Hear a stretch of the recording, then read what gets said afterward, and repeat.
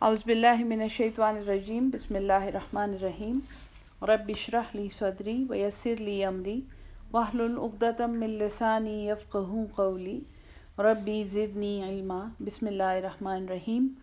سورہ یاسین مکی صورت ہے یہ، اور پچھلی دفعہ میں نے آپ کو بتایا تھا کہ اس کو قرآن کا دل کہا جاتا ہے۔ حدیث کے مطابق قرآن کا دل ہے، ہوگی اس کے بارے میں اوتھینٹک احادیث ہیں جس میں ایسا کہا گیا ہے۔ پھر اوتھینٹک حدیث میں یہ بھی ہے کہ جس نے صبح یاسین پڑھی تو وہ سارے دن جو ہیں اس کی جو بھی مسئلے مسائل مرادیں ہوتی ہیں وہ مفہوم یہ ہے کہ وہ پوری ہو جاتی ہیں، اور بہت زیادہ اس کی برکات بیان کی گئی ہیں۔ ٹھیک ہے، یہ تو اوتھینٹک احادیث کے دو کے حوالے میں نے آپ کو دیے ہیں۔ پھر میں شروع میں ہی آپ کو سمجھانا چاہتی ہوں کہ یاسین سے متعلق ہم لوگوں نے بہت سی ان اوتھینٹک باتیں اس کے ساتھ جوڑ لی ہیں، کیونکہ ہمارا جو وہ عقیدت کا رشتہ ہوتا ہے ایک چیز کے ساتھ، وہ ہمیں اس بات پہ بھی مجبور کر دیتا ہے کہ ہم اس چیز کے بارے میں عجیب عجیب باتوں پہ یقین کرنا شروع کر دیتے ہیں۔ جیسے ہم لوگ یاسین کے ختم دلواتے ہیں باقاعدہ، ہمارے ہاں بھی، یعنی ہم پٹھانوں کے ہاں یا پنجاب میں بھی میں نے دیکھا ہے، سندھ میں بھی بہت زیادہ ہے کہ ہم یاسین کا ختم دلا رہے ہیں۔ چونکہ صورت بہت برکت والی صورت، تو ان لوگوں کا یہ خیال ہے کہ اسے ایک خاص تعداد میں پڑھنے سے کوئی خاص قسم کی رحمتیں اور فضل جو ہے اللہ کا وہ وارد ہوگا۔ تو آئیے اس کو ہم 40 مرتبہ پڑھیں، آئیے ہم اس کو 41 مرتبہ پڑھیں۔ یہ ایک بات ہے، اس پہ میں بالکل کوئی ایسا کمنٹ نہیں کرتی کہ کسی کی دل شکنی ہو، کیونکہ یہ ہم خود بھی کر چکے ہیں، یہ ہم بھی کرتے تھے ہماری فیملی میں۔ لیکن ایک یاسین کو آخر 40 دفعہ پڑھنے سے اتنی بڑی برکت اگر نازل ہو رہی ہے تو آپ ایک دفعہ اسے سمجھ کے پڑھ لیں۔ آخر وہ برکت تو اس کے اندر چھپی ہوئی ہے نا، وہ تو اس کے اندر کہیں ہے وہ بات جس کی وجہ سے یہ اتنی بابرکت بن گئی ہے۔ ٹھیک ہے نا؟ تو ختم دلوانا جو ہے، یا اس کی تعداد کو گننا جو ہے، یا گٹھلیوں پہ اس کا ذکر کرنا جو ہے، یہ سنت سے لے کے حتیٰ کہ تبع تابعین تک آپ آ جائیں، جو یعنی کہ حسن بصری کے لیول کے لوگ ہیں، کبھی بھی اس کا کچھ ذکر نہیں ہے، کسی نے ایسا نہیں کیا۔ یاسین سب نے پڑھی ہے اور یاد بھی کی ہے اور پڑھائی ہے، لیکن یہ کسی نے نہیں کیا کہ ہم اسے ایک خاص تعداد میں گن کے اپنی ایک خاص کسی مراد یا خواہش کے لیے پڑھ رہے ہیں۔ ضرور پڑھیں، دعا مانگیں، لیکن اس کو اچھی طرح سمجھ کے۔ دوسری جو ہے ایک بات جو انتہائی قابل افسوس ہے، وہ ہے کہ ہم یاسین کا ایک خاص ختم کرتے ہیں جس کو ہم مبین کہتے ہیں۔ اس میں مبین کا لفظ آتا ہے، اور قرآن ماشاءاللہ آپ سب پڑھ رہے ہیں، تو مبین کا مطلب ہے روشن یا کلیئر، مبین کا یہ مطلب ہے۔ تو ہم نے باقاعدہ، یعنی کہ اب تو تاج کمپنی کے چھپے ہوئے وہ پنجسورہ سٹائل کی بکس ہیں، جو ایک مبین پہ جب پہنچتا ہے تو پھر وہاں واپس جا کے یاسین دوبارہ شروع ہو جاتی ہے۔ ہاں، نہیں، ڈیفرنٹ کمبینیشنز ہیں۔ ایک تو خالص مبین کا میں آپ کو بتا رہی ہوں کہ پہلے مبین پہ جب پہنچتا ہے تو رک کے آگے آیت کو کنٹینیو کرنے کے بجائے وہ جو ہے تو یاسین والقرآن الحکیم دوبارہ شروع ہو جاتا ہے۔ پھر جب وہ دوسرے مبین پہ پہنچتا ہے پھر یاسین والقرآن۔ تو قرآن کے اسٹوڈنٹ تو آپ سب ہیں، آپ سوچیں کہ یاسین کا کیا حشر ہوتا ہوگا وہاں پہ، یعنی کہ اس کا ترجمہ کس قدر کاٹ کے ہم نے، جیسے ایک قمیص کے آستین کاٹ کے آپ پانچوں کی جگہ جوڑ دیں اور اس کا پانچا کاٹ کے آستین کی جگہ جوڑ دیں، پوری صورت کا سٹرکچر ہم توڑ دیتے ہیں اور ہم سمجھتے ہیں کہ ہم کوئی بہت نیکی کا کام کر رہے ہیں۔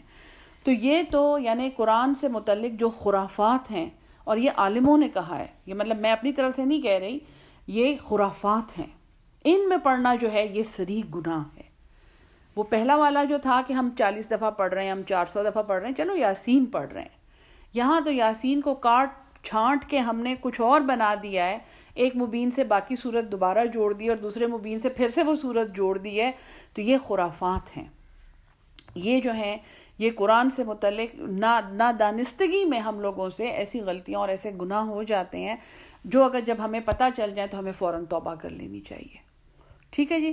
دوسرا جو آپ بتا رہے ہو کہ مبین پہ رک کے پھر وہاں پہ کچھ اور بولتے ہیں، کوئی اور آیات ہوتی ہیں، کچھ اور صورتیں ہوتی ہیں، جیسے منزل ہے، لیکن منزل کو اگر آپ دیکھیں تو منزل میں ریپیٹیشن کہیں نہیں ہے، منزل از اے کنٹینویشن، یہ قرآنی دعاؤں کا ایک مجموعہ ہے جو بد نظر یا آسیب یا جیسے رقیہ ہے وہ بھی قرآنی اذکار ہیں اور وہ ایک سیریز میں انہوں نے کیے ہوئے ہیں. لیکن یہ جو آپ بتا رہے ہو کہ وہ مبین پہ رک کے پھر بیچ میں کچھ اور بولتے ہیں پھر یاسین پڑھنا شروع کر دیتے ہیں، تو وہ بھی خرافات کی کیٹیگری میں آتا ہے کہ اگر پتہ چل جائے کہ یہ کام غلط ہے تو اسے فوراً توبہ کر لینی چاہیے اور پھر دوبارہ وہ کام نہیں کرنا چاہیے. ٹھیک ہے جی. تو یہ یاسین سے متعلق کچھ ہماری خوش فہمیاں اور غلط فہمیاں تھیں جو ہمیں ضرور پتہ ہونی چاہیے، ضرور پڑھنی چاہیے، یاد کرنی چاہیے، بچوں کو پڑھانی چاہیے، سکھانی چاہیے، لیکن اس کا ترجمہ جو ہے اور پھر یہ سمجھنے کی جستجو کرنا کہ آخر اس کو قرآن کا دل کیوں کہا گیا ہے. ٹھیک ہے جی. بسم اللہ الرحمن الرحیم. یاسین یہ حروف مقطعات ہیں اور آگے جو یاسین میں ایک کہانی ہے. یاسین شروع ایک سینٹرل کہانی سے ہوتا ہے، تو اس میں ایک آدمی کا ذکر ہے، ایک شخص کا ذکر ہے اس میں، اور روایات میں یہ ہے کہ اس شخص کا نام یاسین تھا. روایات میں ہے، قرآن میں نہیں ہے. ٹھیک ہے جی. لیکن یہ تھا کہ ان کا نام یاسین تھا. یاسین. اور پھر قرآن کی قسم کھائی گئی ہے، والقرآن الحکیم، قسم ہے قرآن کی جو باحکمت ہے. اور قرآن کی قسم کھا کے اللہ نے کہا ہے انکا، بے شک آپ، لمن المرسلین، البتہ بھیجے ہوئے رسولوں میں سے ہیں، علی صراط مستقیم، سیدھے راستے پر ہیں. تو بہت بڑی قسم ہے، قرآن میں اور کہیں نہیں ہے. یہ ایسی قسم نہیں ہے کہ قرآن کی قسم کھا کے اللہ کہہ رہا ہے کہ آپ بے شک آپ جو ہیں بھیجے ہوئوں میں سے ہیں، رسول ہیں اور صراط مستقیم پر ہیں. ٹھیک ہے جی. تنزیل، نازل کیا ہے، العزیز الرحیم، عزیز زبردست، رحیم بار بار رحم کرنے والے نے. یہ قرآن جو ہے یہ اس کا نازل کیا ہوا ہے. اور مقصد نزول کیا ہے؟ مقصد وحی یہاں پہ جو بتایا گیا ہے اور قرآن میں جگہ جگہ بتایا گیا ہے، لِتُنذِرَ، تاکہ تم ڈرا دو، تاکہ تم انذار دے دو، قوماً، ایک قوم کو، ما انذرا، نہیں ڈرائے گئے تھے، آباؤہم، ان کے باپ دادے، فہم، پس وہ، غافلون، وہ غافل ہیں. ٹھیک ہے جی. تو یہاں پر مقصد وحی جو ہے وہ شروع میں ہی ریوائز کر کے، اور قرآن میں جگہ جگہ پہ یہ ہے تاکہ انہیں ڈراؤ، تاکہ انہیں سمجھاؤ، تاکہ انہیں وارننگ دے دو، تاکہ انہیں بشارت دے دو. لقد، تحقیق، حق القول، بات ثابت ہو چکی ہے، بات سچ ہو چکی ہے، علی اکثرہم، ان میں سے اکثر پر، فہم لا یؤمنون، پس وہ ایمان نہیں لائیں گے. یعنی یہ ایک پریڈکشن ہے کہ یہ ایمان لانا جو ہے یہ اتنا آسان نہیں ہے، اور ایمان کے بغیر رہنا اس دنیا میں بہت آسان ہے. تو اکثر ان میں سے ایمان نہیں لائیں گے. لیکن قرآن کے نزول کی ایک وجہ یہ بھی ہے، ایک مقصد یہ بھی ہے کہ ایمان لانے والے اور نہ لانے والوں میں فرق ہو جائے. ٹھیک ہے جی. انا جعلنا، بے شک ہم نے ڈالے ہیں، فی اعناقہم، ان کی گردنوں میں. عنق جو ہے نا یہ اس جگہ کو کہتے ہیں، یہ کھوپڑی جو ہے ہماری، یہ نیچے جو ہماری ریڑھ کی ہڈی ہے اس کے ساتھ دو بڑی پتلی پتلی کڑیوں سے جڑی ہوئی ہوتی ہے. اگر آپ نے کبھی قربانی کا گوشت دیکھا ہو یا اس طرح، تو یہ جو ریڑھ کی ہڈی ہے یہ کھوپڑی کے ساتھ چھوٹی چھوٹی دو کڑیوں سے جڑی ہوئی ہوتی ہے. ان میں سے ایک کو ایٹلس کہتے ہیں، جو فوراً اس کھوپڑی سے نیچے جو ریڑھ کی ہڈی کا مہرہ ہوتا ہے نا اس کو ایٹلس کہتے ہیں. اس جگہ کو عنق کہتے ہیں. اور روایات میں یہ ہے کہ قیامت میں جب قبریں کھلیں گی تو انسان اپنی اس ہڈی سے اگے گا. یہ ایک روایت ہے، تفسیر مظہری میں بتائی گئی ہے. لیکن اس میں تھوڑی سی سچائی اس لیے ہے کہ یہ ہڈی بالکل گلتی نہیں ہے، یہ ختم نہیں ہوتی. باقی ریڑھ کی ہڈی شاید سرما بن جائے، لیکن یہ جو مہرہ ہے کھوپڑی کے ساتھ یہ رہ جاتا ہے، چھوٹا سا مہرہ ہوتا ہے. ٹھیک ہے جی. تو ہم نے بنائے ہیں ان کی گردنوں میں اغلالن، توق، فہیا، پس وہ، الل اذقانی، ان کی ٹھوڑیوں تک ہیں، فہم مقمحون، تو ان کے سر اونچے رہ گئے ہیں. یہ کن لوگوں کا ذکر ہے؟ کیونکہ اس سے پہلے گزرا ہے فہم لا یؤمنون، تو یہ ایمان نہیں لائیں گے. اب یہ ان کا ذکر ہے جو ایمان نہیں لائیں گے کہ ان کی گردنوں میں ہم نے توق ڈالے ہوئے ہیں جو ان کی ٹھوڑیوں تک ہیں. تو آپ امیجن کریں کسی جیسے افریقہ میں آپ نے تصویریں دیکھی ہوں گی، وہ بڑے بڑے رنگز گلوں میں ڈالے ہوئے ہوتے ہیں، اور ان لوگوں کی گردنیں ایک تو بہت لمبی ہو جاتی ہیں اور ایک ٹھوڑیاں ان کی اوپر رہ جاتی ہیں. تو جو لوگ ایمان نہیں لاتے ان کی ایک نشانی تو یہ ہے کہ وہ ہمیشہ خود سے اوپر دیکھتے ہیں، خود سے نیچے نہیں دیکھتے. وہ ہمیشہ ان کو یہ فکر ہوتی ہے کہ ہم سے یہ جو اچھے ہیں یہ کیسے ہیں اور ہم ان جیسے کیسے بن جائیں گے. ٹھیک ہے جی، ایک نشانی. دوسرا یہ ہے کہ ان کے سر اونچے ہی، یعنی کہ گردنیں ان کی اکڑی ہوئی رہ جائیں گی. یہ بھی گردن کا اکڑاؤ جو ہے یہ بھی ایک یعنی عاجزی نہیں ہے ان میں. ٹھیک ہے جی. وَجَعَلْنَا، اور ہم نے بنائے ہیں مِن بَيْنِ أَيْدِيهِمْ ان کے سامنے سدن دیوار، وَمِن خَلْفِهِمْ اور ان کے پیچھے سدن دیوار، فَأَغْشَيْنَاهُمْ تو ان پر غشی طاری ہے، وہ ڈھانپے گئے ہیں، فَهُمْ لَا يُبْصِرُونَ تو وہ نہیں دیکھتے. یہ بھی ایمان نہ لانے والوں کی ایک نشانی ہے کہ اپنا ماضی انہیں کبھی نہیں یاد ہوتا، کیا کر کے آئے ہیں کچھ نہیں یاد ہوتا، اور آگے کیا آنے والا ہے، آخرت آنے والی ہے سامنے. ٹھیک ہے جی، حساب کتاب آنے والا ہے، وہ سب چیزیں بھی انہیں نہیں نظر آتی. تو اللہ تعالیٰ نے ان کی حالت کو، گویا لوگ تو یہ کہتے ہیں نا کہ جی ان کو تو بالکل آخرت بھولی بھی ہے، بس دنیا کے عیش میں پڑے ہوئے ہیں. یہاں پہ اللہ نے یہ سمجھایا ہے کہ اصل میں جو ایمان نہیں لاتا ہم اسے ایسا کر دیتے ہیں کہ نہ اسے اپنا پچھلے گناہ یاد رہتے ہیں اور نہ آنے والے وقت کا کوئی اس کو ڈر ہوتا ہے. ان کے آگے اور پیچھے ہم لوگ دیواریں بنا دیتے ہیں. ٹھیک ہے. وَسَوَاءٌ اور برابر ہے، علیہم ان پر، اَأَنذَرْتَهُمْ آیا آپ ڈرائیں ان کو، ام لم تنذرہم یا آپ انہیں نہ ڈرائیں، لا یؤمنون وہ ایمان نہیں لائیں گے. سب سے بڑی نشانی جو لوگ یعنی کہ ایک سخت دل کی، وہ یہ ہے کہ اس پر کوئی وارننگ کوئی ڈر اثر نہیں کرتا.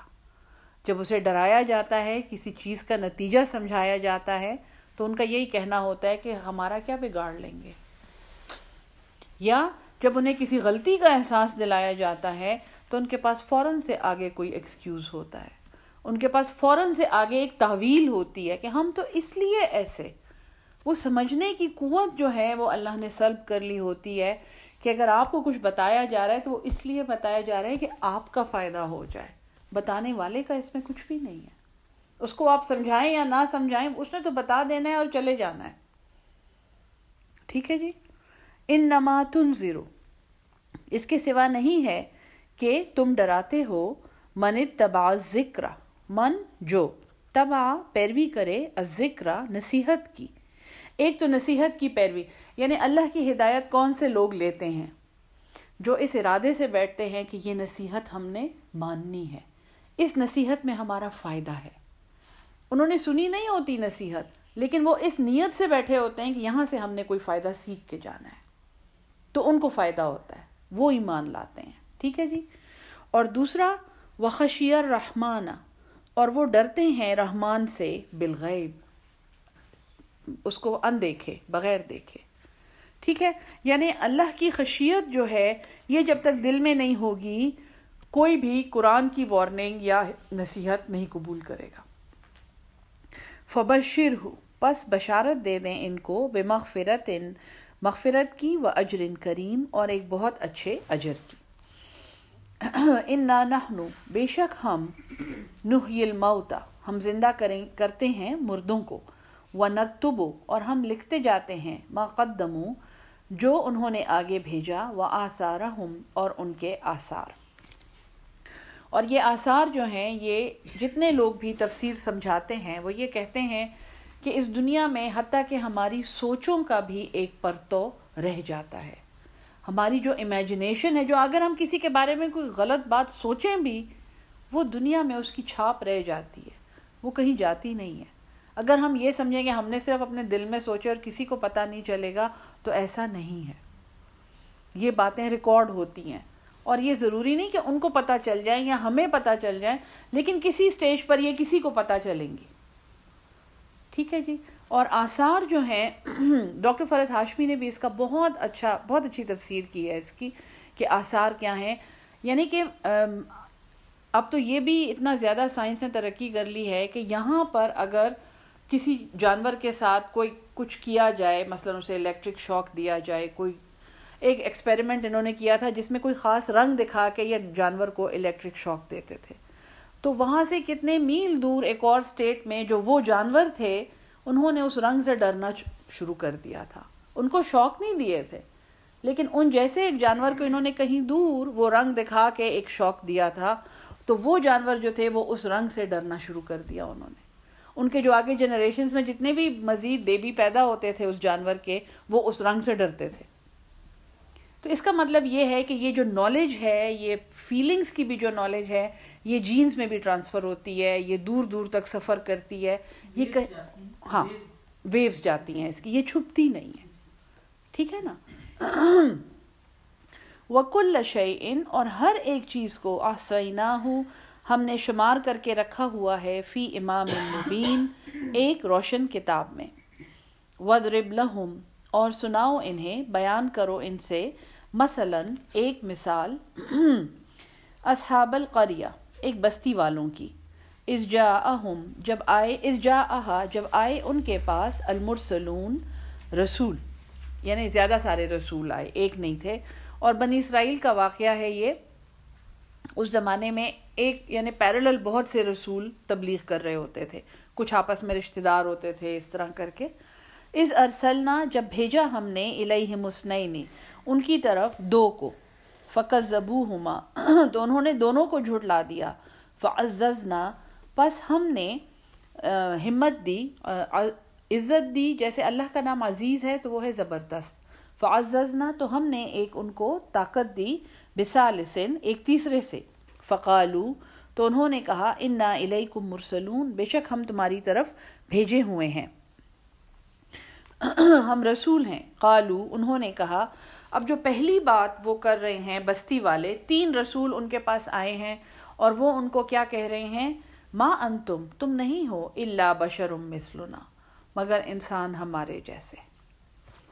آج آپ کے پاکستان میں جو تحریک لبیک پھر رہی ہے، یہ وہ تحریک ہے جو کہتی ہے کہ حضور صلی اللہ علیہ وسلم بشر نہیں تھے.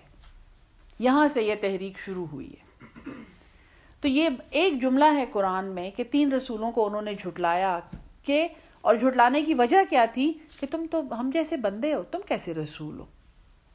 جہاں پر یہ بات آ جاتی ہے وہاں پر رسول کا پیغام جو ہے وہ بے اثر ہو جاتا ہے. اور مجھے بالکل آپ کو مزید سمجھانے کی ضرورت نہیں، ہم سب اپنی آنکھوں سے دیکھ رہے ہیں. یا ابھی بارش ہو رہی ہے، طوفان آیا ہوا ہے، ایک اور قسم کا طوفان ہمارے ملک میں آیا ہوا ہے. کیونکہ یہ تحریک وہاں سے شروع ہوئی تھی جہاں پہ ایک خاص گروہ نے یہ کہا کہ حضور صلی اللہ علیہ وسلم جو ہیں وہ بشری مخلوق نہیں ہیں، وہ نوری مخلوق ہیں. اور پہلی ضرب جو اس سے انسان کے عقیدے پہ پڑتی ہے وہ یہ ہے کہ اگر وہ نوری مخلوق ہے تو میں پھر اس کی سنت کیسے مانوں، وہ تو نور ہے، وہ تو کوئی فرشتہ ہے، وہ جو کرتا ہے وہ میں تو نہیں کر سکتا. ٹھیک ہے جی. تو انہوں نے کہا کہ تم تو بالکل ہم جیسے ایک بندے ہو. وما انزل الرحمن اور نہیں اتارا ہے اللہ نے، من شیء کچھ بھی، ان انتم نہیں ہو تم، الا تکذبون مگر تم جھوٹ بولتے ہو. یعنی انہوں نے تکذیب کی نبیوں کی. قالو انہوں نے کہا، ربنا یعلم ہمارا رب جانتا ہے، انا الیکم لمرسلون بے شک ہم تمہاری طرف بھیجے ہوئے ہیں. وما علینا اور ہم پر نہیں ہے، الا البلاغ المبین مگر صاف صاف پہنچا دینا. ٹھیک ہے جی. قالو انہوں نے کہا، انا تطیرنا بے شک ہم دیکھتے ہیں تمہیں منحوس. تو پہلی بات جب نبی اس بات پہ اڑ جائے کہ نہیں ہم بندے بشر ہیں آپ جیسے، تو دوسرا جو وار ہوتا ہے شیطان کا لوگوں کو ہدایت سے محروم رکھنے کے لیے، وہ ان لوگوں کے ساتھ کوئی برا شگون ایسوسیٹ، وہم، بدگمانی. جیسے حضور صلی اللہ علیہ وسلم کے لیے کہتے تھے کہ تم نے جب سے ہمارے ان بتوں کو برا کہنا شروع کیا ہے تو مکہ میں قحط آ گیا ہے، تمہاری وجہ سے آیا ہے، یہ اللہ کی وجہ سے نہیں آیا، تمہاری وجہ سے آیا ہے. تو وہ یہ کہہ رہے ہیں کہ تم تو منحوس ہو، لئن لم تنتہوا، اگر تم باز نہیں آئے، لنرجمنکم، لا البتہ، نہ ہم، اور پھر لفظ ہے رجم، ہم سنسار کر دیں گے، ضرور تمہیں، یعنی ہم پتھر مار مار کے تمہیں اس بستی سے نکال دیں گے۔ اور تاریخ گواہ ہے کہ ہمارے رسول کو بھی طائف سے پتھر مار مار کے نکالا گیا تھا۔ ٹھیک ہے جی، آج بھی وہاں پہ وہ جگہ ہے، وہ آثار ہیں۔ طائف والے آج بھی کہتے ہیں کہ یہ وہ قوم ہے جس نے اس پیغمبر کو پتھر مارے تھے۔ ٹھیک ہے، وَلَيَمَسَّنَّكُمْ، اور ضرور تمہیں پہنچے گا، منا، ہم سے، عذاب علیم، ایک دردناک عذاب۔ اب یہ ایک بہت بڑا الزام ہے کہ تم ہمارے لیے نحوست ہو، یعنی جس قوم میں آپ رہتے ہیں، بستے ہیں، کھاتے پیتے ہیں، سب کچھ کرتے ہیں، اور ایک دن وہ مڑ کے آپ کو یہ کہے کہ اس قوم سے تم نکل جاؤ، تم بڑے منحوس ہو، تم ہمارے لیے منحوس ہو۔ تو اس پہ انہوں نے کہا، قالو، انہوں نے کہا، طائرکم معکم، تمہاری نحوست تمہارے ساتھ،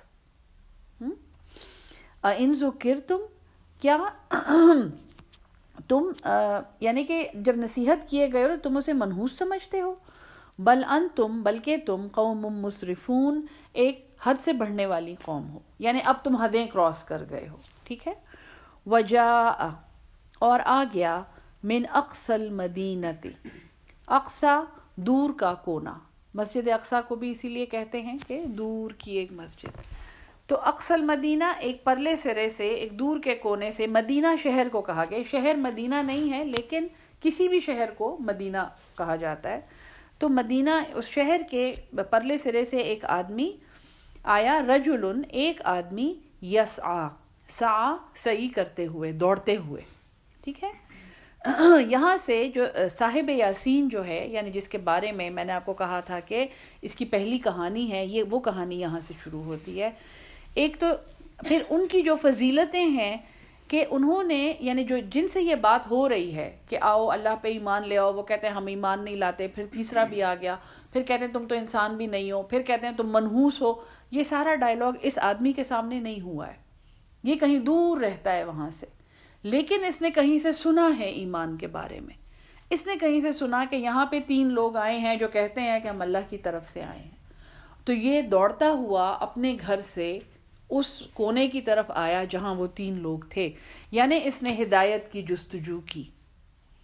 اس نے، جیسے ہم تو ہیں نا اپنے گھروں میں آرام سے بیٹھ کے ہدایت کا انتظار کرتے ہیں، ابھی ہم پہ نازل ہوگی ہدایت، ہماری آنکھیں کھل جائیں گی اور کمال ہو جائے گا، ٹھیک ہے نا جی۔ بلکہ اگر نہیں آتی تو ہم ایک دوسرے کو برا کہتے ہیں کہ اسکولوں میں ہی نہیں پڑھایا گیا، یونیورسٹی میں بھی کچھ نہیں پڑھاتے ہیں، فضول، ہم کیسے قرآن سمجھیں گے ہم؟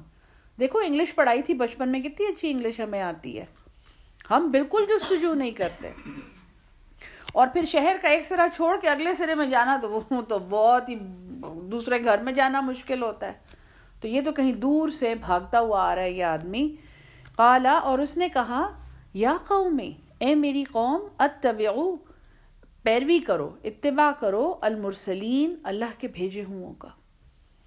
تو اس آدمی نے جب حق کا پیغام سنا ہے تو یہ غائبانہ ایمان لایا ہے، یہ ہے نا وخشی الرحمن بالغیب، شروع میں آیا ہے نا کہ یہ اللہ سے بن دیکھے ڈرتے ہیں، تو اس کے دل میں وہ خشیت تھی، اور اس نے جب وہ پیغام سنا ہے، کسی نے سنا اور پھر اس سے سنا اور اس سے سنا، اور وہ شہر کے اگلے سرے تک وہ پیغام پہنچ گیا، تو اس نے کہا کہ یہ تو بڑی صحیح بات ہے، ان لوگوں کو جا کے دیکھنا چاہیے، یہ سبق ٹھیک ہے۔ تو اب یہ غائبانہ ایمان لے آیا ہے، اور جب یہ وہاں پہنچا ہے اور اس نے وہ جھگڑا دیکھا ہے تو یہ، اس نے اپنے دل میں ڈاؤٹ نہیں پیدا کیا کہ میری قوم تو یہ بات مان ہی نہیں رہی۔ ہم ہیں نا، ہم کتنا لوگوں کا اثر لے لیتے ہیں، کوئی نہیں مان رہا یار ان کی بات، پتہ نہیں کیا کہہ رہے ہیں، کتنا جلدی ہمارا عقیدہ جو ہے وہ متزلزل ہو جاتا ہے، کیونکہ وہ کسی بنیاد پہ تو ہوتا نہیں ہے نا، وہ تو ایسی پانی کے اوپر ایک عقیدہ ہوتا ہے، اس کی کوئی بیس تو ہوتی نہیں، نہ ہمارا دل سوچتا ہے نہ ہماری روح سوچتی ہے، کان کچھ سن لیتے ہیں، ہو سکتا ہے اندر چلا جائے، ہو سکتا ہے نہ جائے۔ یہ ایمان لے آیا تھا، اور جب اس نے آ کے وہ جھگڑا دیکھا ہے تو اس نے اپنی قوم کو کہا ہے کہ ان رسولوں کا کہنا مان لو، یہ اچھے لوگ ہیں، یہ ٹھیک کہہ رہے ہیں۔ اس نے ان کی وکالت کی۔ دیکھیں رسولوں کا وکیل کون ہے؟ اللہ کیا کہتا ہے رسولوں کو بار بار قرآن میں کہ میں تمہارا کارساز ہوں، اللہ کہتا ہے۔ اس نے وہ کام کیا ہے یہاں پہ جو اللہ کا کام ہے، اللہ کہتا ہے کہ تم کسی سے نہ ڈرو، میں تمہارا کارساز ہوں. اس نے آ کے ان رسولوں کی وکالت کی ہے. ٹھیک ہے. اتبعوا، تم پیروی کرو، من لا یسألکم، جو تم سے نہیں سوال کرتے، اجرن، کسی بھی اجر کا. اور پھر یہ نہ صرف ان کی وکالت کر رہا ہے، یہ ان کو ریزنز دے رہا ہے، یہ باقاعدہ ایک بحث کر رہا ہے اور انہیں سمجھا رہا ہے کہ ان رسولوں کی تم اتباع تم ان کا کرو، کیونکہ یہ تم سے کوئی اجر نہیں اگر یہ اجر مانگ رہے ہوتے تو ان کا مفاد ہوتا، لیکن ان کا تو کوئی مفاد نہیں ہے. وَهُمْ مُهْتَدُونَ، اور یہ تو ہدایت یافتہ ہیں. تو اس کی روح سے قرآن پڑھانے والے جو ہیں، قرآن پر اجرت لینا غلط ہے. ٹھیک ہے. قرآن میں جگہ جگہ بہت اکثر جب آتا ہے تو میں آپ کو کہتی ہوں یہ نوٹ کر لیں، قرآن پہ اجرت لینا جو ہے وہ غلط ہے. ٹھیک ہے نا. تو یہاں پہ بھی یہ ہے کہ یہ کوئی اجر نہیں مانگ رہے اور یہ ہدایت یافتہ ہیں.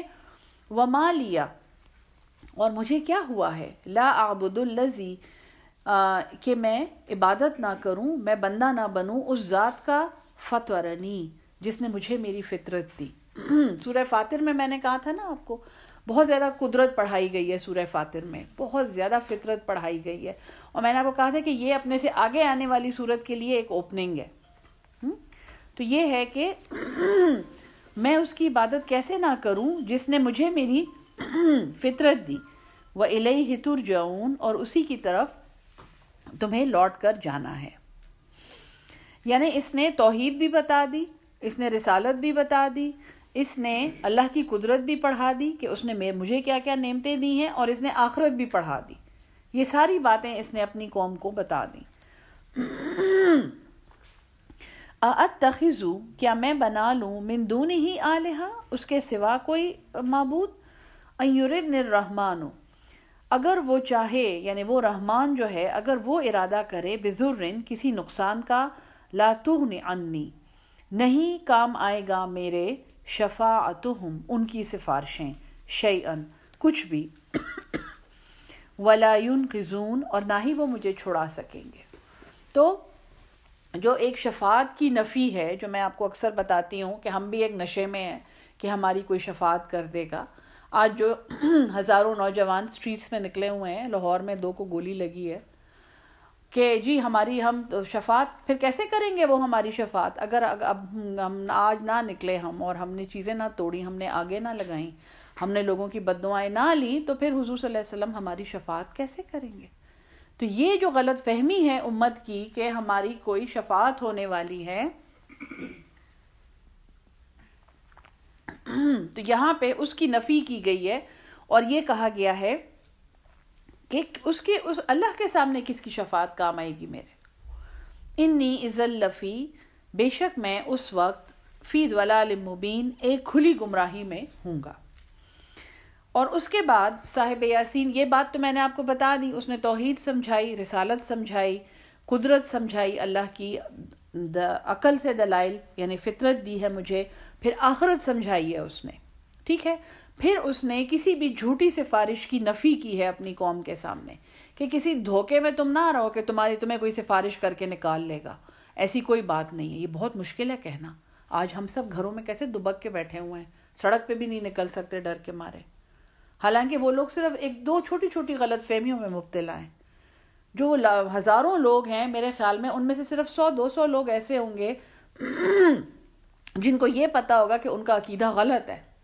باقی ہزاروں لوگ جو ہیں وہ تو معصوم ہیں، وہ یہی سمجھ رہے ہیں کہ ہمارا عقیدہ ٹھیک ہے. کون ان کا عقیدہ ٹھیک کر سکتا ہے؟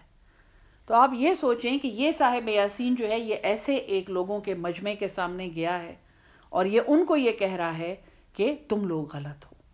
اس نے یہ سٹینڈ لیا ہے. ٹھیک ہے.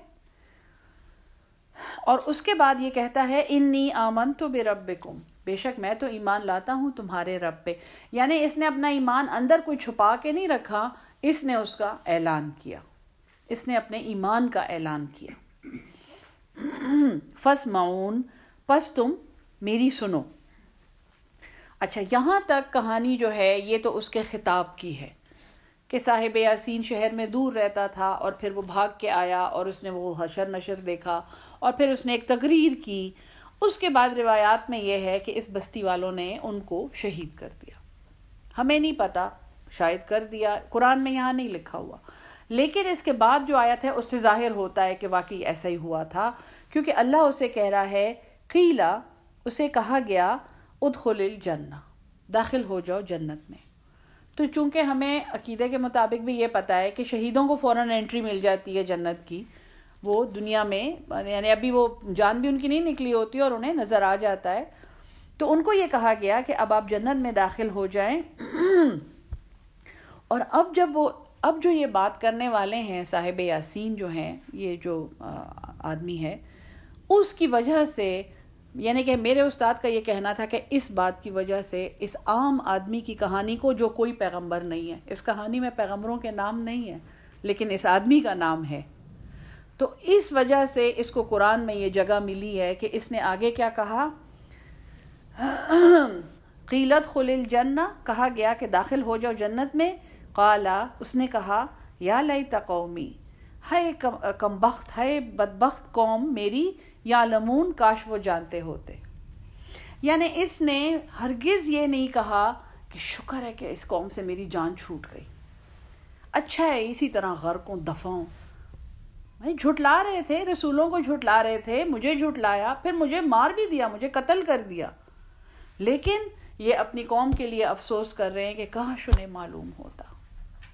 اس قوم کی اتنی محبت ہے ان کے دل میں، یعنی کہ انسان کی محبت ہے نا، یہ اس قوم کے لیے یہ افسوس کر رہے ہیں اور یہ کہہ رہے ہیں کاش انہیں معلوم ہوتا، بما غفر لی، اس بات کو کہ مجھے بخش دیا گیا، ربی، میرے رب نے، وجعلنی، اور اس نے بنایا مجھے، من المکرمین، بڑے اکرام یافتہ لوگوں میں سے، بڑے کرم والے لوگوں میں سے۔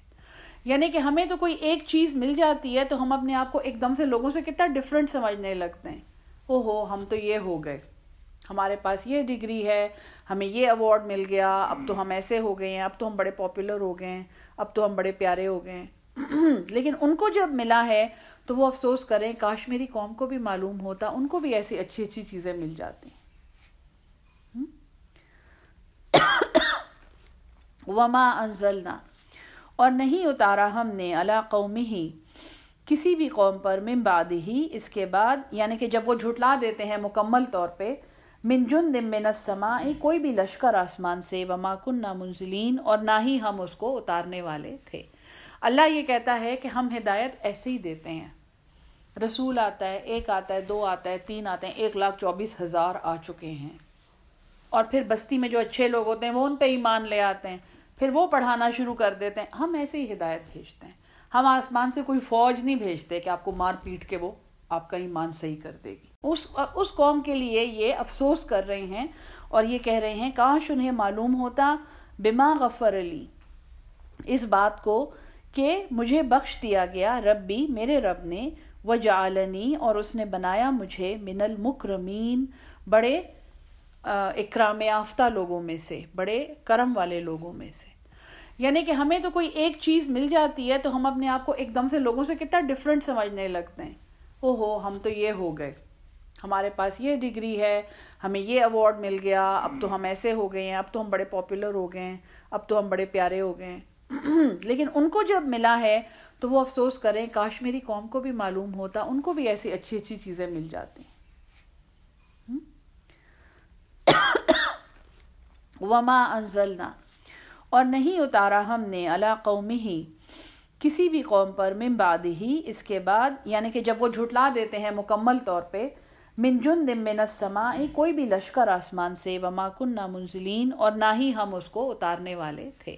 اللہ یہ کہتا ہے کہ ہم ہدایت ایسے ہی دیتے ہیں، رسول آتا ہے، ایک آتا ہے، دو آتا ہے، تین آتے ہیں، 1,24,000 آ چکے ہیں، اور پھر بستی میں جو اچھے لوگ ہوتے ہیں وہ ان پہ ایمان لے آتے ہیں، پھر وہ پڑھانا شروع کر دیتے ہیں۔ ہم ایسے ہی ہدایت بھیجتے ہیں، ہم آسمان سے کوئی فوج نہیں بھیجتے کہ آپ کو مار پیٹ کے وہ آپ کا ایمان صحیح کر دے گی۔ یہ پورا اس کہانی کا مقصد یہ ہے کہ دنیا میں ایک تو اللہ سے بن دیکھے ڈرنا، اور پھر جہاں پر کوئی حق بات سنے اس کو جا کر سیکھنا اور اس کی جستجو کرنا، ٹھیک ہے نا جی۔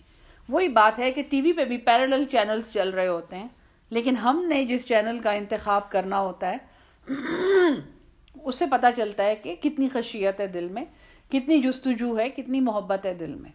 جس چیز میں ہم ٹائم لگا رہے ہیں اس سے پتہ چلتا ہے، جس چیز کو ہم ترجیح دے رہے ہیں اس سے پتہ چلتا ہے. ٹھیک ہے نا. انکانت نہیں تھا الا صیحۃ واحدہ، صیحہ ایک چیخ. اچھا، تو سورہ یاسین میں مبین کا تو ہمیں پتہ ہے، کہاں پہ مبین آتا ہے یہ تو مجھے بھی یاد ہے. صیحہ جو ہیں یہ دو یا تین اس میں آئیں گے، اور یہ اس کے بہت سگنیفیکنٹ پوائنٹس ہیں جہاں پہ اللہ کے عذاب کا ذکر ہے. یہ پہلا صیحہ ہے، یہ وہ پہلی چنگھاڑ ہے جس کا ذکر سورہ یاسین میں آیا ہے صاحب یاسین کی کہانی کے بعد.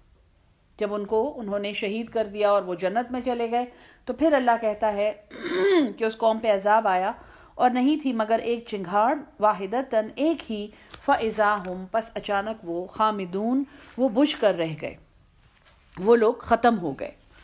یا حسرتاً علی العباد، یہ بعض جو عالم ہیں، بعض مفسر جو ہیں وہ یہ کہتے ہیں کہ اللہ نے قرآن میں کہیں بھی حسرت کا اظہار نہیں کیا، کیونکہ اللہ کی شان یہ نہیں ہے کہ وہ کسی چیز پہ حسرت کرے. جو اس نے کرنا ہوتا ہے وہ کر گزرتا ہے، وہ کیوں حسرت کرے، اس نے سارا کچھ پلان کیا ہوا ہے. لیکن سورہ یاسین کا یہ امتیاز ہے کہ اس میں اللہ نے انسانوں پر حسرت بولی ہے کہ ان کے لیے کیا کیا ہدایت کے انتظامات ہیں اور ان کے لیے کیا کیا طریقے ہیں اور کیا کچھ ہے، اور یہ وہ چھوڑ کے کفر کا راستہ اختیار کرتے ہیں. بڑی حسرت ہے انسانوں پر. یا حسرتاً علی العباد، اور کیوں حسرت ہے؟ ما یاتیہم من رسول، نہیں آیا ان کے پاس کوئی رسول، الا کانوا بہ یستہزئون، الا مگر کانوا وہ تھے، بہ اس کے ساتھ، یستہزئون استہزاء کرتے تھے، مذاق اڑاتے تھے. سب سے کامن ری ایکشن جو ہے لوگوں کا جب ایک بات سے وہ ڈر جاتے ہیں تو وہ ڈر نہیں ہے، وہ پہلے اس کا مذاق اڑاتے ہیں. وہ کوشش کرتے ہیں کہ وہ بات کسی طرح رفع دفع ہو جائے، غائب ہو جائے، بس کسی طرح دب جائے. ہاں، ان لوگوں کی انسلٹ کرتے ہیں، ان کا مذاق اڑاتے ہیں، برا بھلا کہتے ہیں. ٹھیک ہے نا. یہ جو ایک بالکل آف ٹریک میں آپ کو ایک بات بتاؤں، یہ جو خاتون آزاد ہوئی ہے، اس نے جن عورتوں کے ساتھ لڑائی کی تھی وہ اصل میں اس کا مذاق اڑا رہی تھی. اگر آپ اس پورے کیس کی ڈسکرپشن پڑھیں تو یہ اکیلی تھی اور وہ کچھ مسلمان خواتین تھیں، فیکٹری تھی کوئی جہاں یہ کام کرتے تھے، اور وہ خواتین اس کا مذاق اڑا رہی تھیں، اور اس نے ان کو جواب میں پھر جو کہا، واقعی اس نے کچھ کہا اور اس نے کہہ دیا. تو یہ ایک بہت یعنی آپ کو نہیں پتا جب آپ کسی کا مذاق اڑا رہے ہوتے ہیں وہ آگے سے آپ کو کیا ری ایکٹ کرے گا. نہیں کرنا چاہیے. استہزاء کا مطلب ہے طنز سے مذاق اڑانا، جو ہم اکثر کر رہے ہوتے ہیں، اکثر اڑا رہے ہوتے ہیں.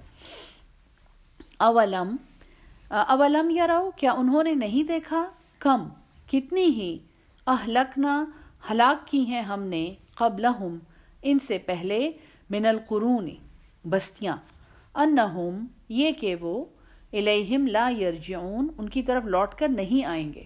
تو اللہ پچھلے عذابوں کا حوالہ دے رہا ہے کہ انہوں نے نہیں دیکھا، اتنی آسانی سے بستیاں تباہ ہو جاتی ہیں، ابھی تک ان کے آثار موجود ہیں دنیا میں.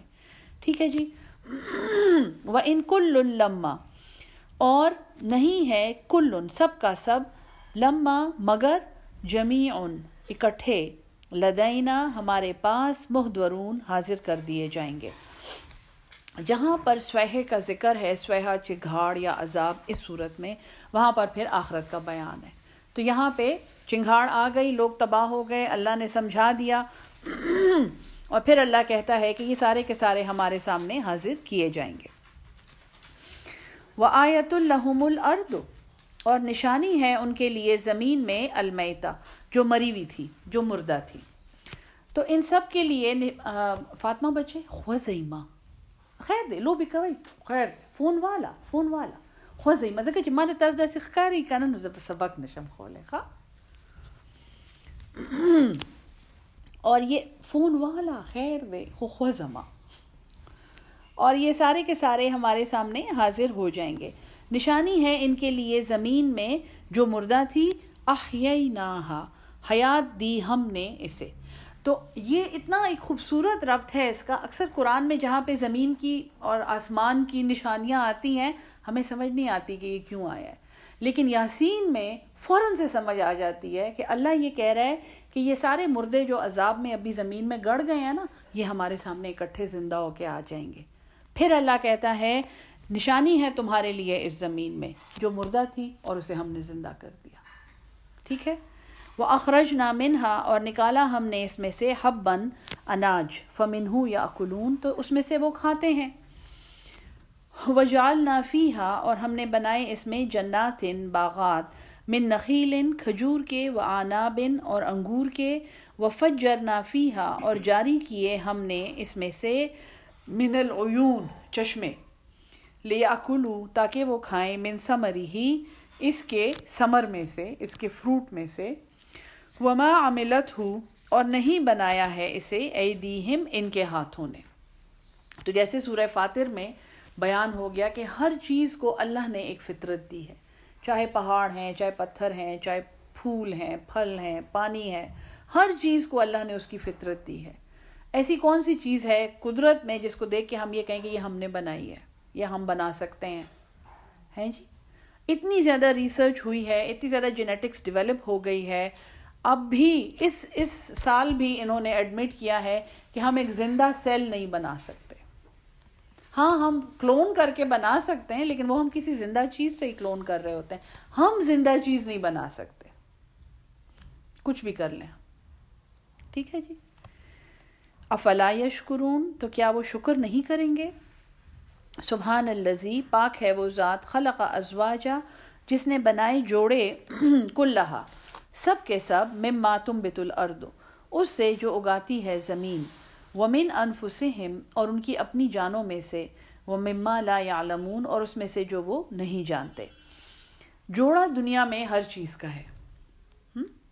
جیسے پازیٹیو اینڈ نیگیٹو چارجز ہیں، بلیک اینڈ وائٹ، روشنی اور اندھیرا، دن اور رات، خشکی اور تری، جو پودے ہیں، جو انسان ہے، میل اینڈ فیمیل، اس کے اندر جو ڈفرینشل ہے. تو پیئر ہر چیز کا ہے، اکیلی کوئی بھی چیز نہیں ہے. ٹھیک ہے جی. وَآیَةٌ لَهُمُ اللَّيْلُ اور ان کے لیے نشانی ہے رات میں، نسلخ سلاخ بھی اسی میں سے نکلا ہے، گھسیٹ کر نکال لینا. نسلخ ہم کھینچ لیتے ہیں، منہ النہارا اس میں سے دن کو، فَإِذَا هُمْ مُظْلِمُونَ تو اچانک وہ اندھیرے میں رہ جاتے ہیں. وَالشَّمْسُ اور سورج، تجری جو چلتا رہتا ہے، لمستقر لها ایک مقررہ راستے پر، ذالک تقدیر یہ ایک اندازہ ہے، قدر، العزیز العلیم زبردست اللہ کا جو علم والا ہے. والقمر اور چاند، قدرناہ ہم نے مقرر کیے ہیں، ہم نے اندازہ لگایا ہے اس کا، منازلہ اس کی منزلوں کا، حتیٰ یہاں تک کہ عادہ وہ ہو جاتا ہے، کل عرجون، عرجہ ایک شاخ، القدیم پرانی، وہ ایک سوکھی ہوئی شاخ جیسا ہو جاتا ہے. چاند کی بات ہو رہی ہے. للشمس ینبغی لہا نہیں ہے سورج اس قابل کہ وہ اس کے لیے ان تدرک القمر کہ وہ جا کر پکڑ لے چاند کو.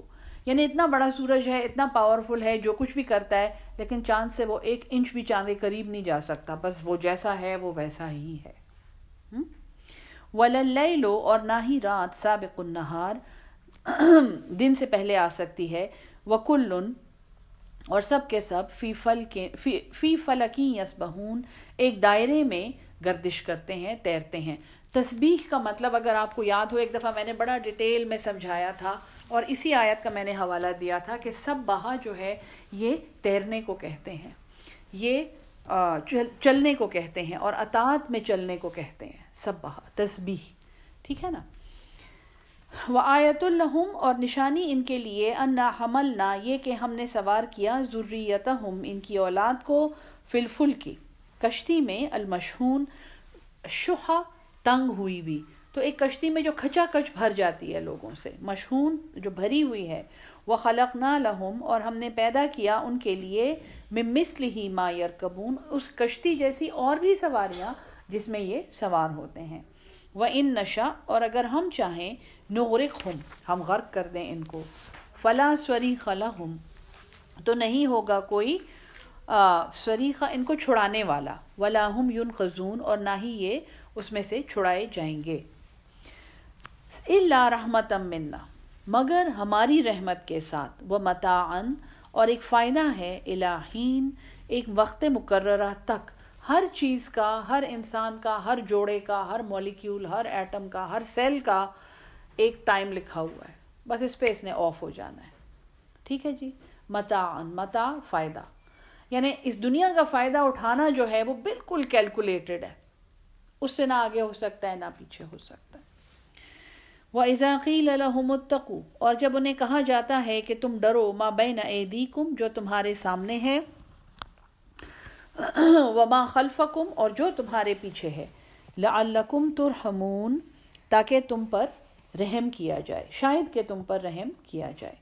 اب ایک بیان ہوا، ایک نافرمان قوم تھی، ایک شخص نے ان کو دعوت دی، انہوں نے دعوت نہیں قبول کی، اس شخص کو شہید کر دیا، پھر اس قوم پہ عذاب آ گیا، ٹھیک ہے، اور اس کے بعد اللہ نے قدرت کی نشانیاں سمجھائیں کہ دیکھو تم کہاں، کہ اتنی رحمتیں ہیں، اسی طرح عذاب بھی میں ہی بھیجتا ہوں اور میں چھوڑتا نہیں ہوں، لیکن ایک خاص مدت تک ٹھیک ہے، ہر کوئی انجوائے کرتا ہے، ایمان ہے کہ نہیں ہے ڈزنٹ میٹر، دنیا میں چلتے جا رہے ہیں، پھر حساب ہوگا، ٹھیک ہے۔ اس کے بعد اللہ تعالیٰ ایک اور اب دوبارہ سے انڈیویجولز کا ذکر کر رہا ہے، وَمَا تَأْتِيهِمْ اور نہیں آتی ہے ان کے پاس، من آیتن کوئی بھی نشانی، من آیات ربہم ان کے رب کی نشانیوں میں سے، الا مگر کانو وہ ہیں، انہا اس سے، معرضین اعراض کرنے والے۔ پہلی جو قوم تھی اس کو فزیکلی نبی یا پیغمبر آ کے سمجھا رہے تھے، وہ جو قوم تھی ایک آیا اور دو آیا اور پھر تیسرا بھی آ گیا، ان کو کہہ رہے ہیں کہ ہم اللہ کے رسول ہیں، قوم کہہ رہی ہے جی نہیں ہم نہیں سن رہے، ٹھیک ہے۔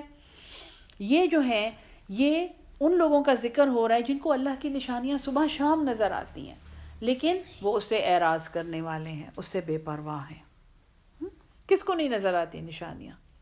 روزانہ سورج چڑھتا ہے، روزانہ سورج غروب ہوتا ہے، چاند آتا ہے، چاند چلا، جتنی نشانیاں یہ بیان ہوئی ہیں، کشتی پانی کے اوپر چلتی جاتی ہے، کسی کو نہیں پتا کیوں پانی کے اوپر چلتی ہے، ڈوبتی کیوں نہیں ہے، بس یہ اللہ کا سسٹم ہے، وہ چلتی ہے اس کے اوپر، لوگوں کو لے کے چلتی ہے۔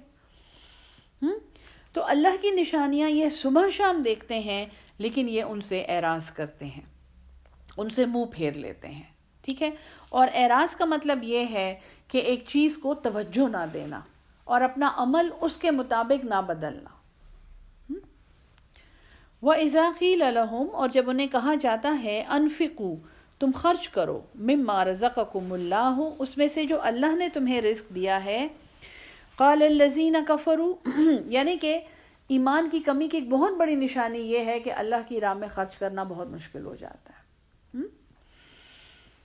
قال الذین کفروا کہا ان لوگوں نے جو کافر تھے، للذین آمنوا ان لوگوں سے جو ایمان لائے، انطعموا کیا ہم کھلائیں، من لو یشاء اللہ جس کے لیے اگر اللہ چاہتا، اطعمہ اسے کھلا دیتا، بالکل جیسے بنی اسرائیل نے کہا تھا کہ محمد صلی اللہ علیہ وسلم کا اللہ جو ہے یہ فقیر ہے، یہ غریب ہے اور یہ ہر وقت ہم سے مانگتا ہے، لوگوں سے پیسے مانگتا ہے، ٹھیک ہے۔ تو یہاں پہ یہ کہا جا رہا ہے، یعنی اصل میں یہ کس چیز کا انکار ہے کہ اگر اللہ چاہتا تو ان کو کھانے کو دے دیتا نا، ہم کیوں دیں، یہ کس چیز کا انکار ہے، اس کے بارے میں ذرا تھوڑا سا آپ سوچیں۔ یعنی کوئی مجھے کہے کہ آپ ان کی کوئی مدد کریں اور میں کہوں کہ اللہ چاہتا تو کر دیتا نا، میں کیوں کروں؟ اسباب کا انکار ہے یہ، ٹھیک ہے۔ ایک تو ڈائریکٹ اللہ کا انکار ہے کہ ہم نے نہیں پتا، ہمارے باپ دادے جو کرتے رہے ہیں وہ ٹھیک کرتے رہے ہیں، ایک وہ ہے، وہ ہٹ دھرمی ہے۔ ایک یہ ہٹ دھرمی ہے مسلمان ہوتے ہوئے، نمازیں پڑھتے ہوئے، روزے رکھتے ہوئے، کسی کی ضرورت کو دیکھتے ہوئے سمجھتے ہوئے نہ پورا کرنا، کسی کی مجبوری کو دیکھتے ہوئے سمجھتے ہوئے اس سے فائدہ اٹھانا۔ اگر اللہ چاہتا تو ایسا نہ ہوتا، نہیں تو اللہ نے ان کو ایسا بنا دیا ہے، کہتے ہیں نا ایسے لوگ، ٹھیک ہے۔ تو وہ یہ کہہ رہے ہیں اگر اللہ چاہتا، یعنی اللہ ڈائریکٹ اللہ کا انکار نہیں کیا، اسباب کا انکار کر رہے ہیں۔ اگر اللہ آپ کو کسی کی مدد کا سبب بنا رہے تو بن جائے نا، ٹھیک ہے۔ ان انتم الا نہیں ہو تم مگر فی ضلال مبین ایک کھلی گمراہی میں، وَيَقُولُونَ اور یہ اس سے بھی آگے بڑھ کے یہ کہتے ہیں مَتَى هَذَا الْوَعْدُ کب ہے وہ وعدہ ان کنتم صادقین اگر تم سچے ہو. یعنی جب انہیں سمجھایا جاتا ہے کہ اللہ ناراض ہوتا ہے تو یہ کہتے ہیں کہ ہم تو بڑے خوش رہ رہے ہیں, ہمیں تو کوئی تکلیف نہیں ہے, کب آئے گا وہ وعدہ, کب ہوگا وہ جب اللہ ہم سے کب ناراض ہوگا. ٹھیک ہے. ما ینظرون یہ نہیں انتظار کرتے الا صیحۃ واحدہ, یہ دوسرا صیحہ ہے. پہلا اس قوم پہ آیا تھا جس نے رسولوں کا انکار کیا اور رسول کی جو بات ماننے والے لوگ تھے اور ایمان لانے والے لوگ تھے انہیں شہید کیا, انہیں قتل کیا. ٹھیک ہے. دوسرا جو ہے یہ ان لوگوں کے لیے ہے جو اللہ کی اس دنیا کو سمجھنے سے انکار کر دیتے ہیں, اللہ کی نشانیوں کا انکار کرتے ہیں. صبح ہو رہی ہے نہیں اٹھ رہے ہیں, پڑے ہوئے ہیں, نہیں جاگ رہے ہیں, رات ہو گئی ہے نہیں سو رہے ہیں. اب وہی سونے کا ٹائم ہے, قرآن میں لکھا ہوا ہے, نہیں 2 بجے سو رہے ہیں, 3 بجے سو رہے ہیں, بلکہ 3-4 بجے پہنچ کے کہتے ہیں 6 صبح کی نماز پڑھ کے سو جائیں گے. بڑے نمازی لوگ ہوتے ہیں. ٹھیک ہے. یہ اللہ کی نشانیوں کا انکار ہے. پھر کہتے ہیں ہمیں تکلیف ہے, ہم بیمار ہو گئے ہیں, ہمیں شوگر ہو گئی ہے, ہمیں بلڈ پریشر ہو گیا ہے. یار جو سسٹم بنایا ہوا ہے اس کے مطابق چلیں نا, ٹھیک رہیں گے آپ. ٹھیک ہے. یہ وہ لوگ ہیں جو اسباب کا اور اللہ کی آیات کا انکار کرتے ہیں اور یہ نہیں انتظار کرتے مگر ایک چنگھاڑ کا, تاخذہم جو انہیں پکڑ لے, وہم یخصمون اور یہ آپس میں جھگڑ رہے ہوں. فلا یستطیعون پس نہیں انہیں استطاعت ہوگی, توصیتاً کہ یہ وصیت کر لیں, ولا الی اہلہم اور نہ ہی یہ اپنے گھر والوں کے لیے یرجعون لوٹ سکیں گے. یعنی کہ وہ ایسی ایک اچانک پھر مار ہوگی, ایک ایسی اچانک چنگھاڑ ہوگی. اور ویسے بھی ہم کتنا سنتے ہیں, مطلب اسپیسیفکلی کسی لوگوں کے بارے میں نہیں, لیکن آج کل موت کتنی اچانک ہے. پچھلے دنوں ابھی ہمارے ڈاکٹر کمیونٹی میں تو اتنی میسو ٹریجڈی ہوئی ہے. ینگ ڈاکٹر اپنی شادی کے لیے جا رہا تھا, کل اس کا ولیمہ تھا اور راستے میں اس کا ایکسیڈنٹ ہوا ہے. اتنا بریلینٹ لڑکا ڈاکٹر فہد, اللہ بخشے اس کو, اس کی فیملی کو اللہ صبر دے. ہنگو کا لڑکا تھا اور اس کا جب موبائل دوستوں نے دیکھا ہے تو بہن نے اس کو اس کے بیڈ روم کی تصویر بھیجی ہوئی تھی, بالکل چند سیکنڈ پہلے.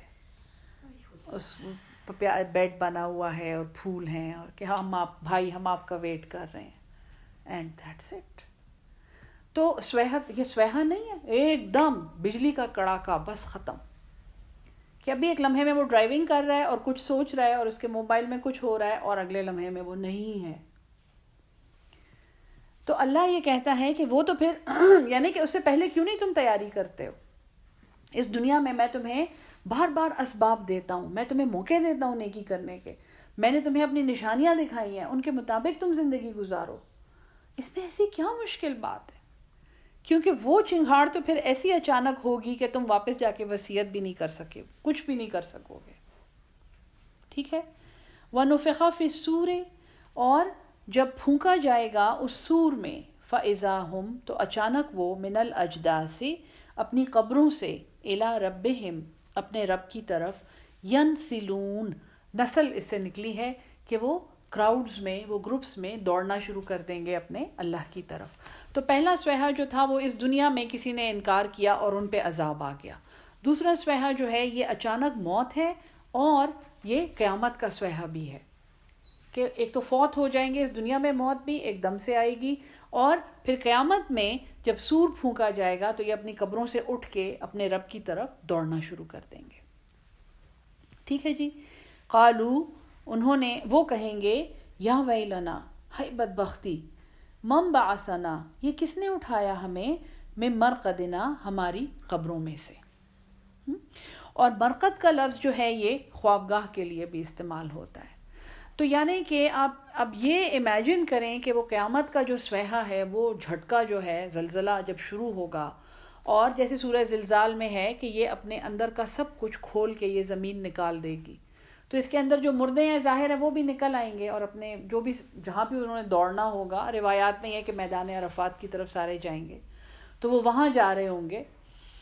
اور اس وقت یعنی قبر ابھی زندگی میں ہمیں کتنی خوفناک چیز نظر آتی ہے کہ اوف یہ تو اس میں کیسے کوئی جائے گا, اور یہ کیا ہے, اور قبر کی باتیں نہ کریں، ہمیں ڈر لگتا ہے، لوگ ڈر جاتے ہیں ایک دم سے سن کے. وہاں پر وہ جو زلزلہ ہوگا اور وہ جو کیفیت ہوگی اس میں انسان خواہش کرے گا کہ وہ واپس اس میں چلا جائے.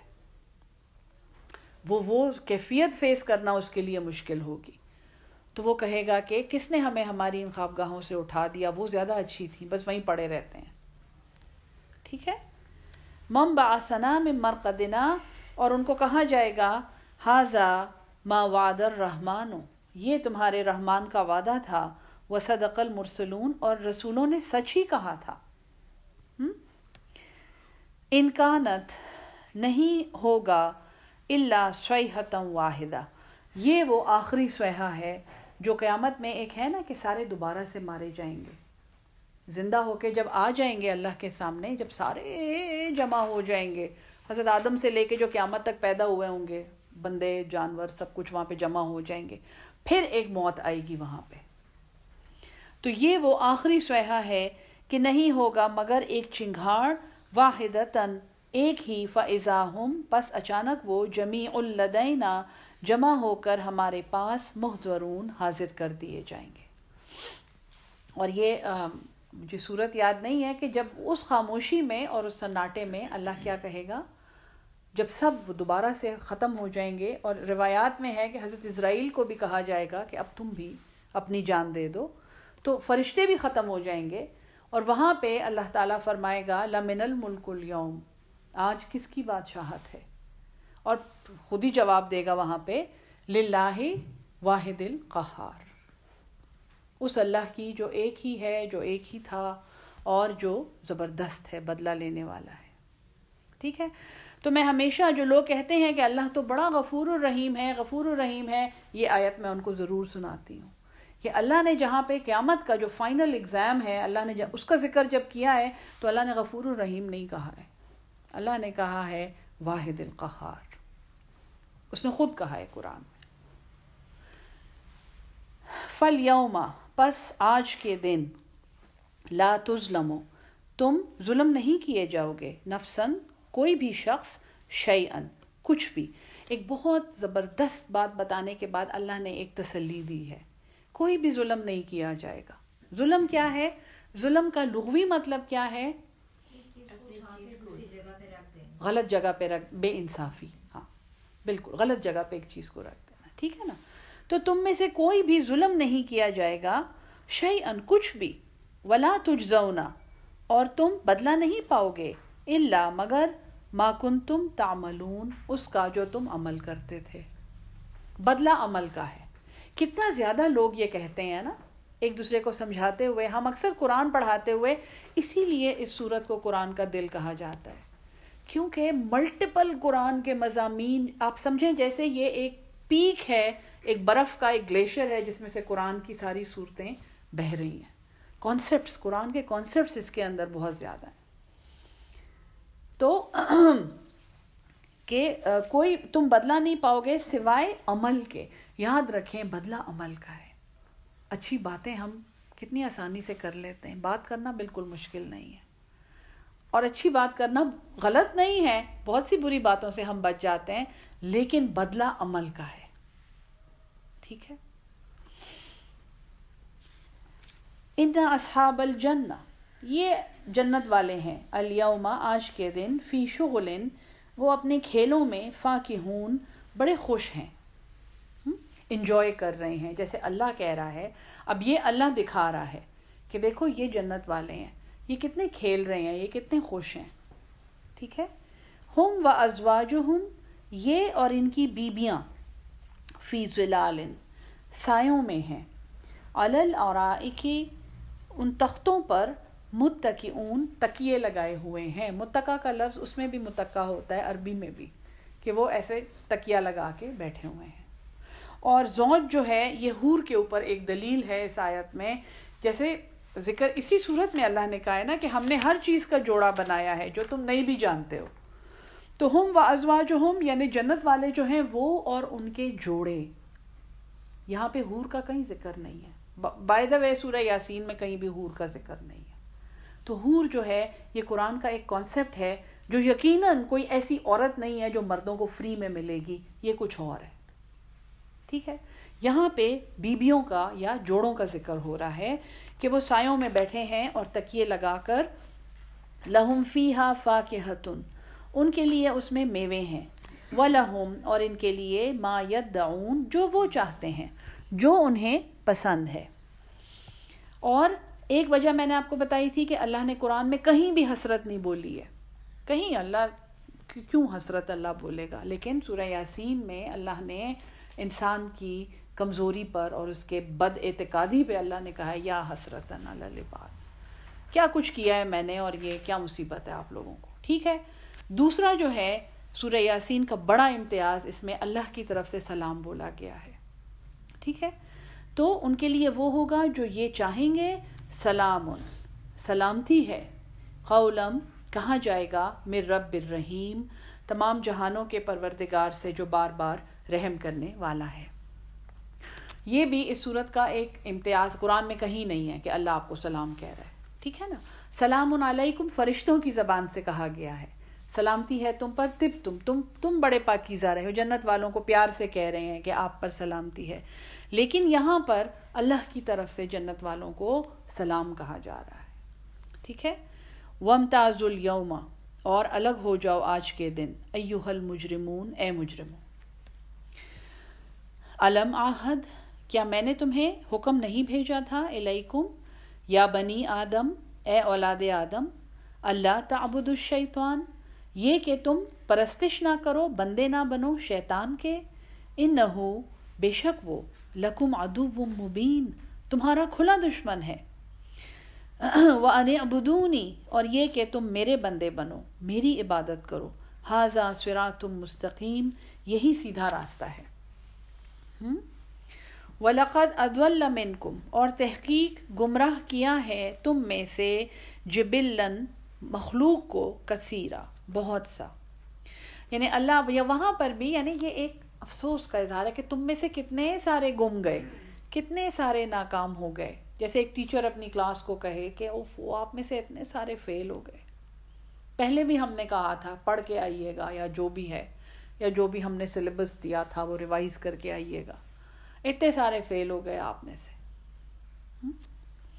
افلم تکونوا تعقلون، کیا تم عقل سے کام نہیں لیتے تھے؟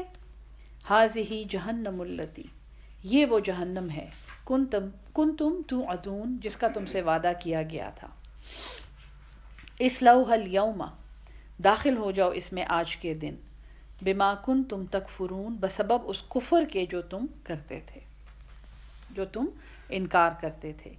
الیوم، آج کے دن، نختم، ہم نے مہر لگا دی ہے، علی افواہہم، ان کے منہ پر، وتکلمنا، اور ہم سے بولیں گے، ایدیہم، ان کے ہاتھ، وتشہد، اور گواہی دیں گے، ارجلہم، ان کے پاؤں، بما کانوا یکسبون، جو یہ کماتے تھے۔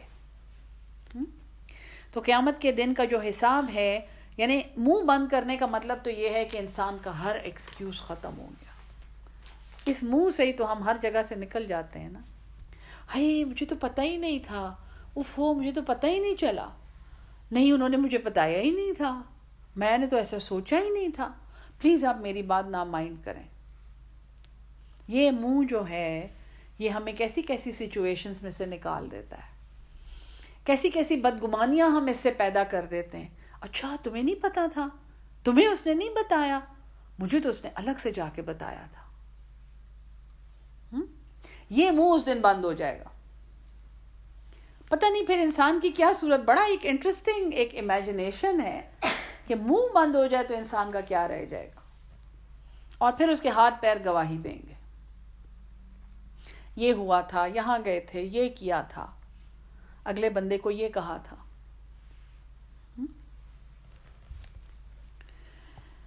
وَلَوْ نَشَاءُ، اور اگر ہم چاہیں، لَطَمَسْنَا، البتہ ہم مٹا دیں، عَلَىٰ أَعْيُنِهِمْ، ان کی آنکھیں، فَاسْتَبَقُوا، پس وہ سبقت کریں، الصِّرَاطَ، راستے کی طرف، یعنی کہ وہ بڑھیں اس راستے کی طرف، فَأَنَّىٰ يُبْصِرُونَ، تو انہیں کہاں نظر آئے گا، تھینک یو۔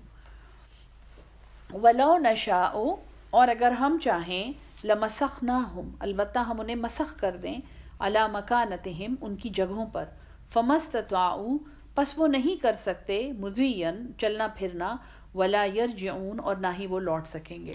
یہ قیامت میں لوگوں کے لیے کہا جا رہا ہے کہ دیکھو تم اچھے خاصے دیکھتے بھالتے بولتے چلتے پھرتے یہاں تک پہنچ گئے ہو، یہ سب کچھ ہم نے تمہیں اس لیے دیا تھا کہ تم آج کے دن کامیاب ہو جاؤ، یہ سامان یہ متاع ہم نے تمہیں اس لیے دیا تھا. تو یہ سب اگر ہم چاہتے تو ہم تمہاری آنکھیں لے لیتے، پھر تمہیں راستہ نہ نظر آتا، ہم تمہارے ہاتھ پیر لے لیتے، لیکن ہم نے تمہیں سب کچھ دیے رکھا یہاں تک کہ تم یہاں پہنچ گئے، لیکن تم نے اس چیز کا فائدہ کچھ نہیں اٹھایا. ٹھیک ہے. وَمَن نُعَمِّرْهُ اور جس کو ہم لمبی عمر دیتے ہیں، نُنَكِّسْهُ اسے ہم اوندھا کر دیتے ہیں، فی الخلق پیدائش میں. اس آیت میں یہاں پہ یہ کہنے کا مقصد یہ ہے کہ جس کو جب اتنی زیادہ ہم نے تمہیں نعمتیں دی ہوئی ہیں تو لمبی عمر کا تمہیں کوئی فائدہ نہیں ہے، کیونکہ جس کو ہم لمبی عمر دیتے ہیں ان کو ہم خلقت میں اوندھا کرو بچوں جیسے ہو جاتے ہیں، وہ پھر عمل نہیں کر سکتے. عمل کی ایک عمر ہوتی ہے، اس میں ہاتھ پیر سلامت ہیں، آنکھیں ہیں، دماغ ہے، تو عمل کر لو، اس کے بعد لمبی عمر بھی تمہیں کوئی فائدہ نہیں دے گی. افلا یعقلون کیا وہ سمجھتے نہیں ہیں.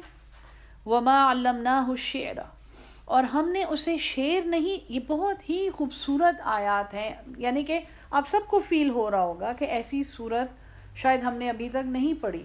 صورتوں کے بعض حصے ہوتے ہیں جو انسان کو بہت افیکٹ کرتے ہیں، لیکن یہ پوری کی پوری صورت ہی جیسے ایک خوبصورت محل ہے، سب کچھ بہت ہی خوبصورت ہے اور بڑا ہی پر اثر ہے. تو اللہ تعالیٰ یہاں پہ ایک وارننگ دے رہا ہے، وما علمناہ الشعر اور ہم نے اسے شعر نہیں سکھایا، وما ينبغی له اور نہ ہی یہ اس کی شان ہے، ان ہوا نہیں ہے یہ الا مگر ذکر ایک نصیحت ہے، وقرآن مبین اور ایک واضح قرآن ہے. یعنی قرآن کو سننے کا مقصد پہلے بھی 2 دفعہ مقصد وحی بتایا گیا ہے. تو قرآن کو سننے کا اور سنانے کا مقصد یہ نہیں ہے کہ آپ اسے ایک شعر کی طرح سنیں، آپ اس پہ واہ واہ کریں، آپ وجد میں آ جائیں اس کو سن کے، آپ کو شاید رونا آ جائے، آپ کو شاید خوشی ہو، آپ کو شاید ڈر لگے. کیفیات ہوتی ہیں نا انسان کی. اصل میں اس کا جو مقصد ہے وہ کسی شعر کا مقصد نہیں ہے، یہ تو ایک نصیحت ہے جو آپ نے قبول کر کے اس پہ عمل کرنا ہے. ٹھیک ہے نا. ہیں تو لگتے تو یہ شعر ہیں، بڑے خوبصورت ہیں، لوگوں کے جذبات بھی اس سے ابھر آتے ہیں، لیکن اس کا مقصد یہ نہیں ہے. لِيُنذِرَ تاکہ ڈرا دے من کان حیا جو زندہ ہے، وَيَحِقَّ الْقَوْلُ اور بات ثابت ہو جائے علی الکافرین کافروں پر. جو زندہ ہے یعنی جیسے حضور صلی اللہ علیہ وسلم نے بھی کہا ہے کہ جو ہدایت پر ہے اور جو نہیں ہے ان کی مثال زندہ اور مردہ کی ہے. ٹھیک ہے. نماز پڑھنے والے کی اور نہ نماز پڑھنے والے کی، زندہ اور مردہ کی ہے. تو یہ یہاں پہ جو کہا جا رہا ہے کہ ڈرتا وہی ہے جو زندہ ہے، یعنی کہ جو ایمان رکھتا ہے، جو خشیت رکھتا ہے اپنے دل میں. اولم یرو کیا وہ نہیں دیکھتے انا خلقنا لہم یہ کہ ہم نے پیدا کیا ہے ان کے لیے، مما عملت ایدینا جو یہ بناتے ہیں اپنے ہاتھوں سے، انعامن مما عملت ایدینا ان کے لیے پیدا کیے انعامن چوپائے، فہم لہا مالکون تو وہ ان کے مالک ہیں. وذللناہا اور ہم نے ہم جھکایا ہے ان کے لیے، لہم ان کے لیے، فمنہا پس ان میں سے، رکوبہم وہ سواری کرتے ہیں، منہا یاکلون اور کچھ اس میں سے وہ کھاتے ہیں. مویشی کی بات ہو رہی ہے. وَلَهُمْ فِيهَا مَنَافِعُ اور ان کے لیے اس میں فائدے ہیں، وَمَشَارِبُ اور پینے کی چیزیں ہیں. افلا یشکرون کیا یہ شکر نہیں کرتے. وَاتَّخَذُوا اور انہوں نے بنائے ہیں، من دون اللہ آلہہ اللہ کے سوا معبود، لعلہم ینصرون شاید کہ وہ مدد کیے جائیں. لا یستطیعون نہیں وہ استطاعت رکھتے، نصرہم ان کی مدد کی، وہم لہم اور وہ ان کے لیے، جندن لشکر ہیں، محضرون جو حاضر کیے جائیں گے. شروع میں اللہ نے کہا تھا کہ ان کے اوپر آسمان سے کوئی لشکر نہیں اتریں گے، کوئی فوجیں نہیں اتریں گی ان کو نصیحت دینے کے لیے، ان کو دین سکھانے کے لیے. لیکن یہاں پر اللہ یہ کہہ رہا ہے کہ انہوں نے جو اپنے الہ بنائے ہوئے ہیں اس دنیا میں، جو یہ بھاگ بھاگ کے ناجائز طریقوں سے اپنے کام کرتے ہیں، یہ لشکر ان پہ اس دن اتریں گے کہ جب یہ کہیں گے کہ نہیں یا اللہ ہم نے تو ساری عمر توحید پہ گزاری ہے، تو پھر وہ لشکر ان کو دکھائے جائیں گے کہ یہ دیکھیں آپ نے کیا کیا بویا تھا اس دنیا میں. ٹھیک ہے جی. فلا يحزنک قولهم، پس آپ کو غمگین نہ کریں ان کی باتیں. انا نعلم، ہم جانتے ہیں. ما یسرون، جو وہ چھپاتے ہیں. وما یعلنون، اور جو یہ ظاہر کرتے ہیں. یہ تسلی کی آیت ہے کہ کیونکہ مکی صورت ہے تو اے محمد صلی اللہ علیہ وسلم ان کی باتیں آپ کو حزن میں نہ ڈال دیں، آپ کو غم میں نہ ڈال دیں. اولم یر الانسان، کیا نہیں دیکھا ہے انسان نے. انا خلقناہ، یہ کہ ہم نے اسے پیدا کیا. من نطفتن، نطفے سے. فاذا ہوا، پھر اچانک وہ ہو گیا. خصیم مبین، جھگڑالو کھلا. یعنی اتنی چھوٹی سی ایک چیز سے، قطرے سے یہ آیا تھا اور اب یہ کتنا بڑا بن گیا اور کتنی بڑی بڑی تعویلیں کرتا ہے اور جھگڑتا ہے. وَضَرَبَ لَنَا مَثَلًا، اور یہ ہمیں مثالیں سنانے لگا. وَنَسِیَ خَلْقَ، اور یہ اپنی پیدائش بھول گیا ہے. قَالَ، کہنے لگا. مَن یحیی العظام، کون پیدا کرے گا ان ہڈیوں کو. وَہِیَ رَمِیمٌ، جب یہ چورا چورا ہو جائیں گی. آخرت کا انکار کرنا. قل، کہہ دیجئے. یحییھا الذی، انہیں زندہ کرے گا وہ. انشأھا، جس نے اسے پیدا کیا. اول مرہ، پہلی بار. وہو بکل خلق علیم، اور وہ تو ہر چیز کو پیدا کرنے والا علم رکھتا ہے. للذی، جس نے جعل لکم، پیدا کیا تمہارے لیے. من الشجر الاخضر، ایک سبز درخت سے. نارن، آگ. یہ مکہ کے قریب روایات میں یہ ہے کہ ایک درخت تھا جس کی سبز ٹہنیوں میں سے بھی یہ رگڑ کر اس میں سے آگ نکال لیتے تھے. فَإِذَا أَنْتُمْ، پس اچانک تم. اب تم. مِنْهُ تُوقِدُونَ، اس کو سلگاتے ہو. یعنی اللہ نے ایسی عجیب عجیب چیزیں تمہارے لیے تخلیق کی ہیں تو تم یہ کہتے ہو کہ دوبارہ ہمیں ان ہڈیوں سے دوبارہ نہیں پیدا کر سکتا. اَوَلَيْسَ الَّذِي، کیا نہیں ہے وہ ذات. خَلَقَ السَّمَاوَاتِ وَالْأَرْضَ، جس نے پیدا کیا ہے آسمانوں کو اور زمین کو. بقادرن، اس بات پر قادر. علی ان یخلق مثلہم، کہ وہ ان جیسے اور پیدا کر دے. بلا، کیوں نہیں. وہو الخلاق العلیم، اور وہ بڑا زبردست پیدا کرنے والا اور علم والا ہے. انما امرہ، اس کے سوا نہیں ہے کہ جب اس کا امر ہوتا ہے. اذا اراد شیئا، جب وہ ارادہ کر لیتا ہے ایک چیز کا. ان یقول لہ، یہ کہ وہ کہتا ہے اسے. کن، ہو جا. فیکون، تو وہ ہو جاتی ہے. یعنی اللہ کا اتنا ہی کہنا ہوتا ہے. کن فیکون مشہور جملہ ہے جو بولا جاتا ہے اور وہ چیز خود ہی ہو جاتی ہے. فسبحان الذی، پس پاک ہے وہ ذات. بیدہ، اسی کے ہاتھ میں. ملکوت، بادشاہتیں ہیں. کل شیء، ہر چیز کی. وَإِلَيْهِ تُرْجَعُونَ، اور اسی کی طرف تم لوٹ کر جاؤ گے.